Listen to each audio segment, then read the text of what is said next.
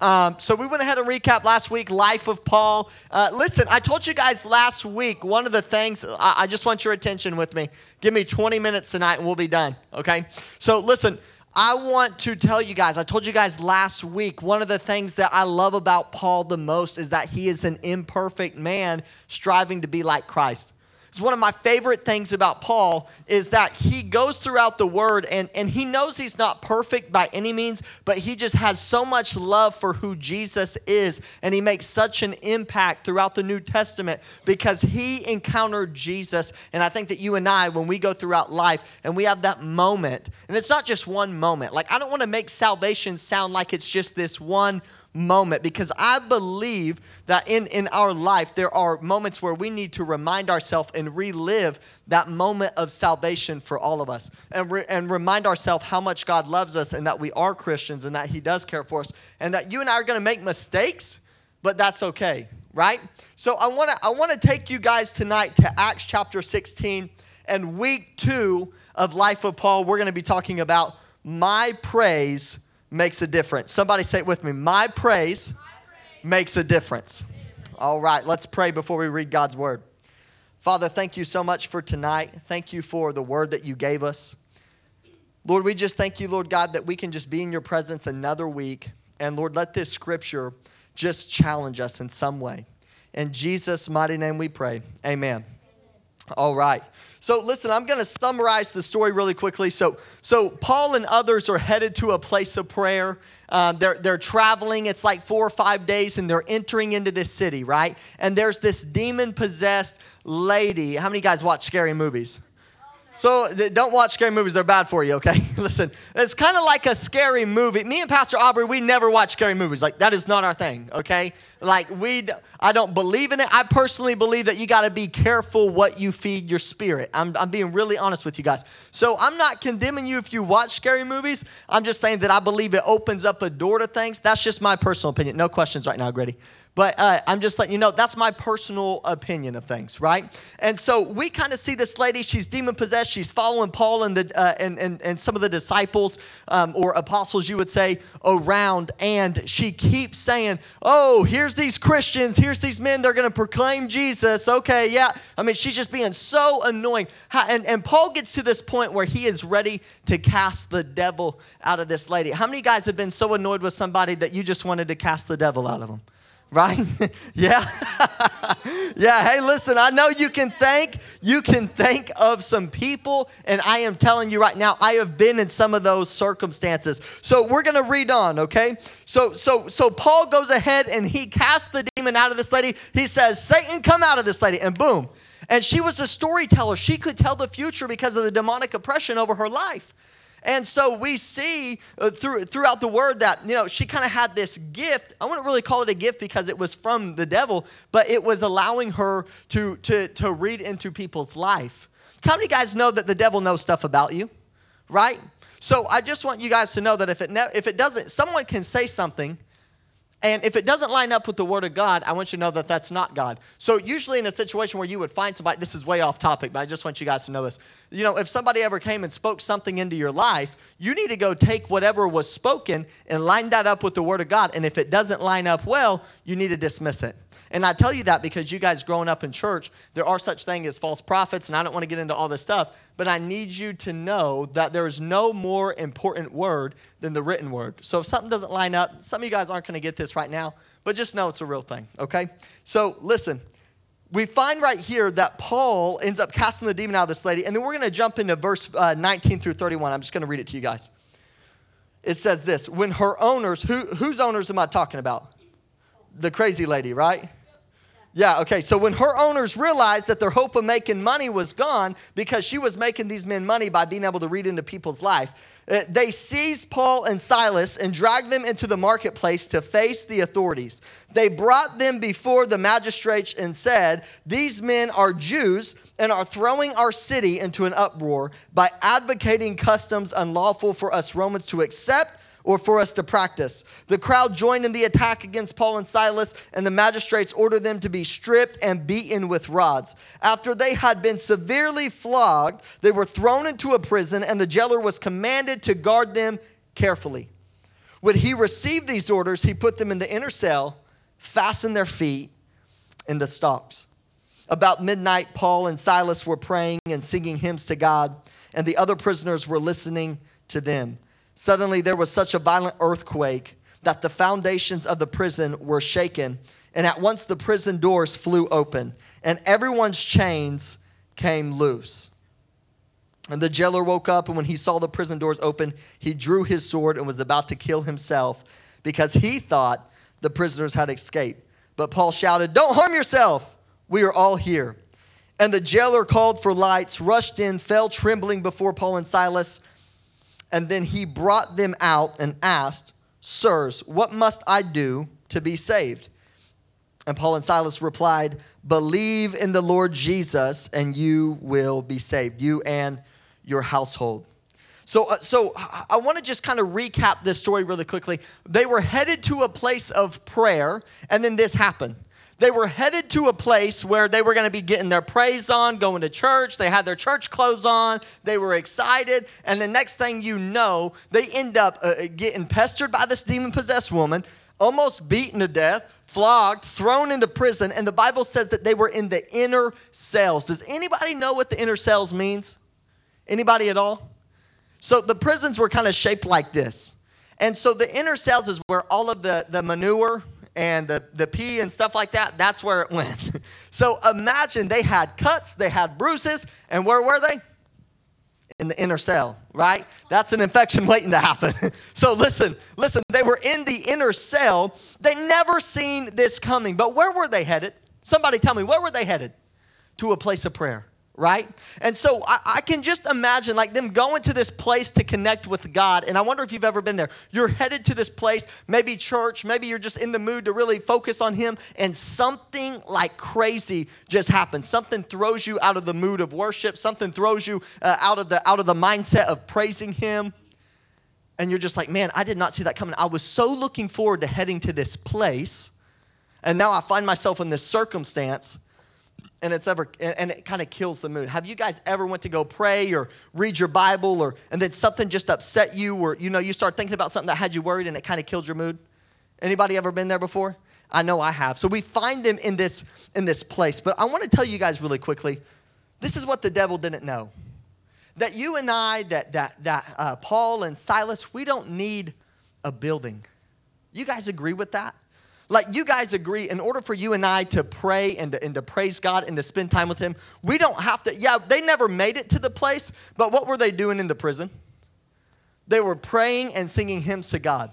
And so I want to encourage you guys tonight that listen, we don't need a building. God wants to connect with you daily. God wants to connect with you no matter the circumstance, no matter the situation, no matter where you find yourself. God is willing to connect with you. And so many times we think that the mood has to be just right. The circumstance has to be just right. The moment has to be just right. But you know what? The really cool thing about God is He wants to do life with you. And how many of you guys know that in life there are moments of up and down? There's moments of trial and tribulation. There's moments of happy and sadness. And so it's not about finding that right circumstance or that right place, but it's learning to invite God in no matter where you find yourself. No matter where you find yourself. That's what it's about, learning to invite God in that moment. Here's what I want to encourage you guys with. We look at Paul's life, and there's some really amazing things that happen. There's some really amazing circumstances that we find. But it's in this moment. Let me just do a quick little just question around the room. If you found yourself beaten and tormented and chained up and bound with poop and pee around you, would you feel like God was with you? Like, or would you be like, man, God, I was headed to church, and then this happened to me. Like, man, I'm not going to church anymore. This is bad luck, right? So we find that it's in this moment, like Paul's, you would think that you and I would have this thought. But what's really amazing is so many times you and I look at a circumstance, and then we judge how close God is based off of what we're going through. Does that relate to anybody? Like, have you ever been going through something and then that makes you feel like, well, if life's going really good, God's close. But if I'm going through some things in my life, or if I'm facing some challenges, or if things seem to be attacking me, we kind of view God as far off or distant. Has anybody ever been there? I know for sure that I have. And so I want to encourage you guys. The first thing that I want to encourage you guys with tonight is don't allow the situation to lead you to believe God has left you.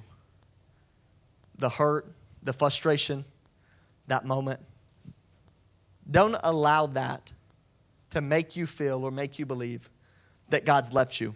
Because here's what we find in Hebrews 13, verse 5. It says this, it says, I'll never leave thee nor forsake thee. I'll never leave thee nor forsake thee. You know, that word never is such a strong word. Like when you think of never, like never, ever, ever. So then you start throwing circumstances in there. So like if I'm in prison, he never leaves me. If I messed up, if I committed a sin, if I haven't been going to church, I haven't been reading my Bible, I haven't been praying, he'll never, ever leave me.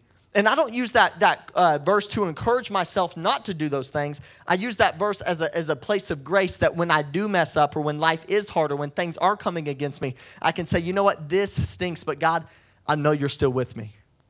And that's such a powerful thing for you and I to realize because we're not always going to get it right. We're not always, every moment of our life, we're not always going to make the best decision at the right moment, at the right time. It just doesn't always happen. And so this verse, Hebrews 13:5, is like a reminder to me of how much God loves me and how much grace he has over my life. He'll never leave me and he'll never forsake me. And here's what I want to ask you guys tonight. When you read that story, when you read the story of Paul and Silas, when you read them going to prison and this earthquake coming and the chains, breaking and all of these prisoners and this guard listening to them praise the Lord, what was the difference? What was the difference in that amazing miracle happen? Imagine you're in a cell, you're in a prison, and it's like, it just, boom, the chains break off, it completely busts, like doors open. What was the difference in this story? Can anybody tell me? What was the difference? It was their praise, right? Because how many prisoners were in that place with them? It doesn't tell us, but were they the only people in that prison? No, but they were the only people doing what? Praising, right? So I want to let you guys know tonight that praise makes a difference. Praise makes a difference. If you are going through something in your life, you and I can be encouraged knowing that when we praise God, there are things in the supernatural, there are things in the spiritual realm that are beginning to take place. And so it's not about me. It's not about focusing on me. It's not about focusing on what I got going on, but it's literally praising him because when we praise him, we trust him. And so I just want to show you guys this really quickly.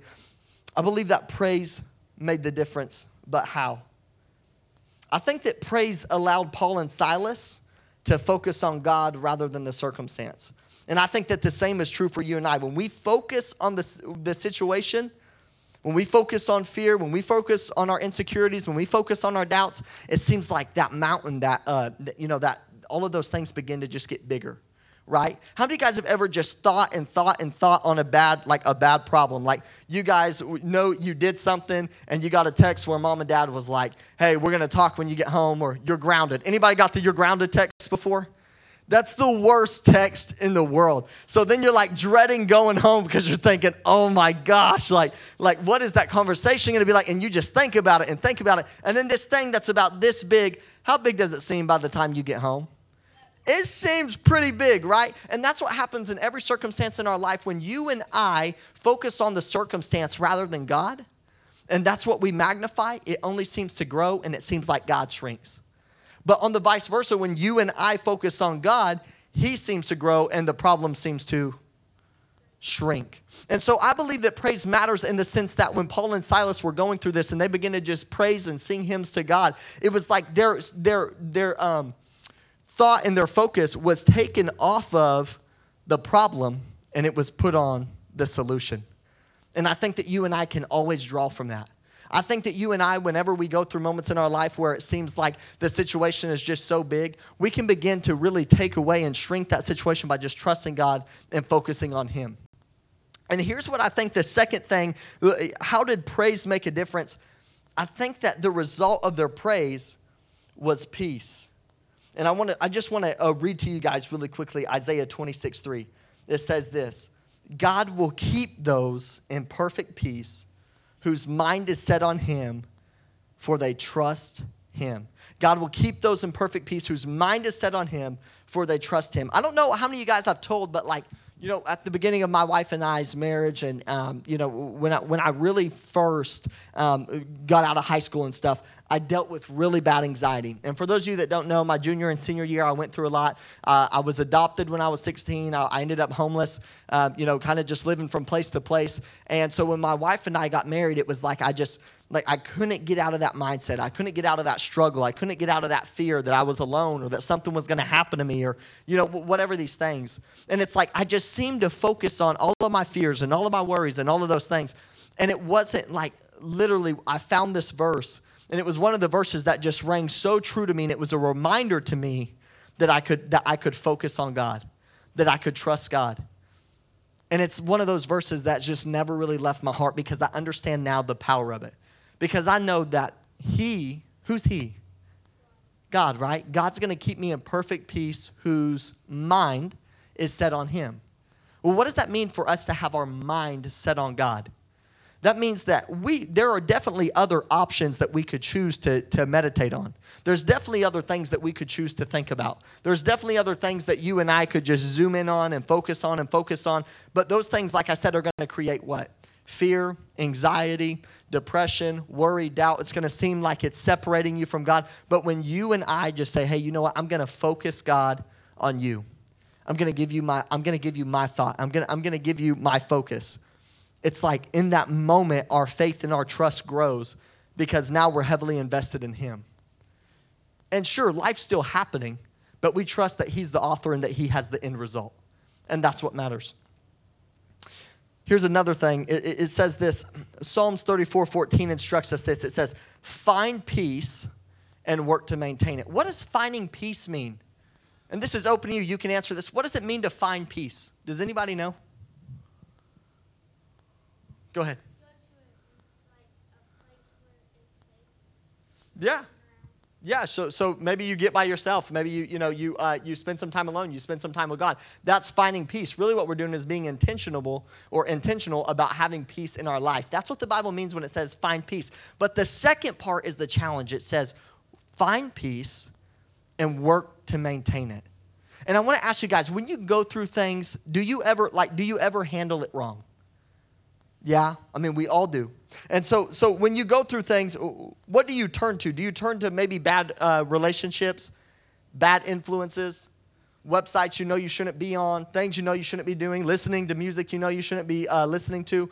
Because we all have a coping mechanism. We all have things that we know that we shouldn't be really turning to this, but I'm hurting. We really shouldn't be giving ourselves to these things, but we need something to maybe distract us from what we're going through. So we can turn to things that completely get us deeper in and keep us from really, going through what we need to go through or accept what we need to accept. And honestly, I think that you and I have to choose not to run from things when things begin to happen in our life.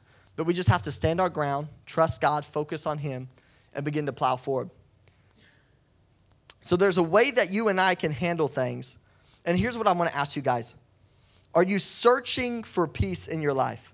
Are you creating healthy habits to maintain it? So we talked about the things that you don't want to do, but what are some things that you and I could do where it seems like our foundation, our faith grows stronger, our peace grows stronger? How many of you guys, let me ask, how many of you guys are in your word, in your Bible, at least a couple times a week? Be honest with me. This is family. You don't have to lie to me. How many of you guys are in your word maybe once a week? Pray. Does anybody pray daily in here? A couple times a week? Anybody?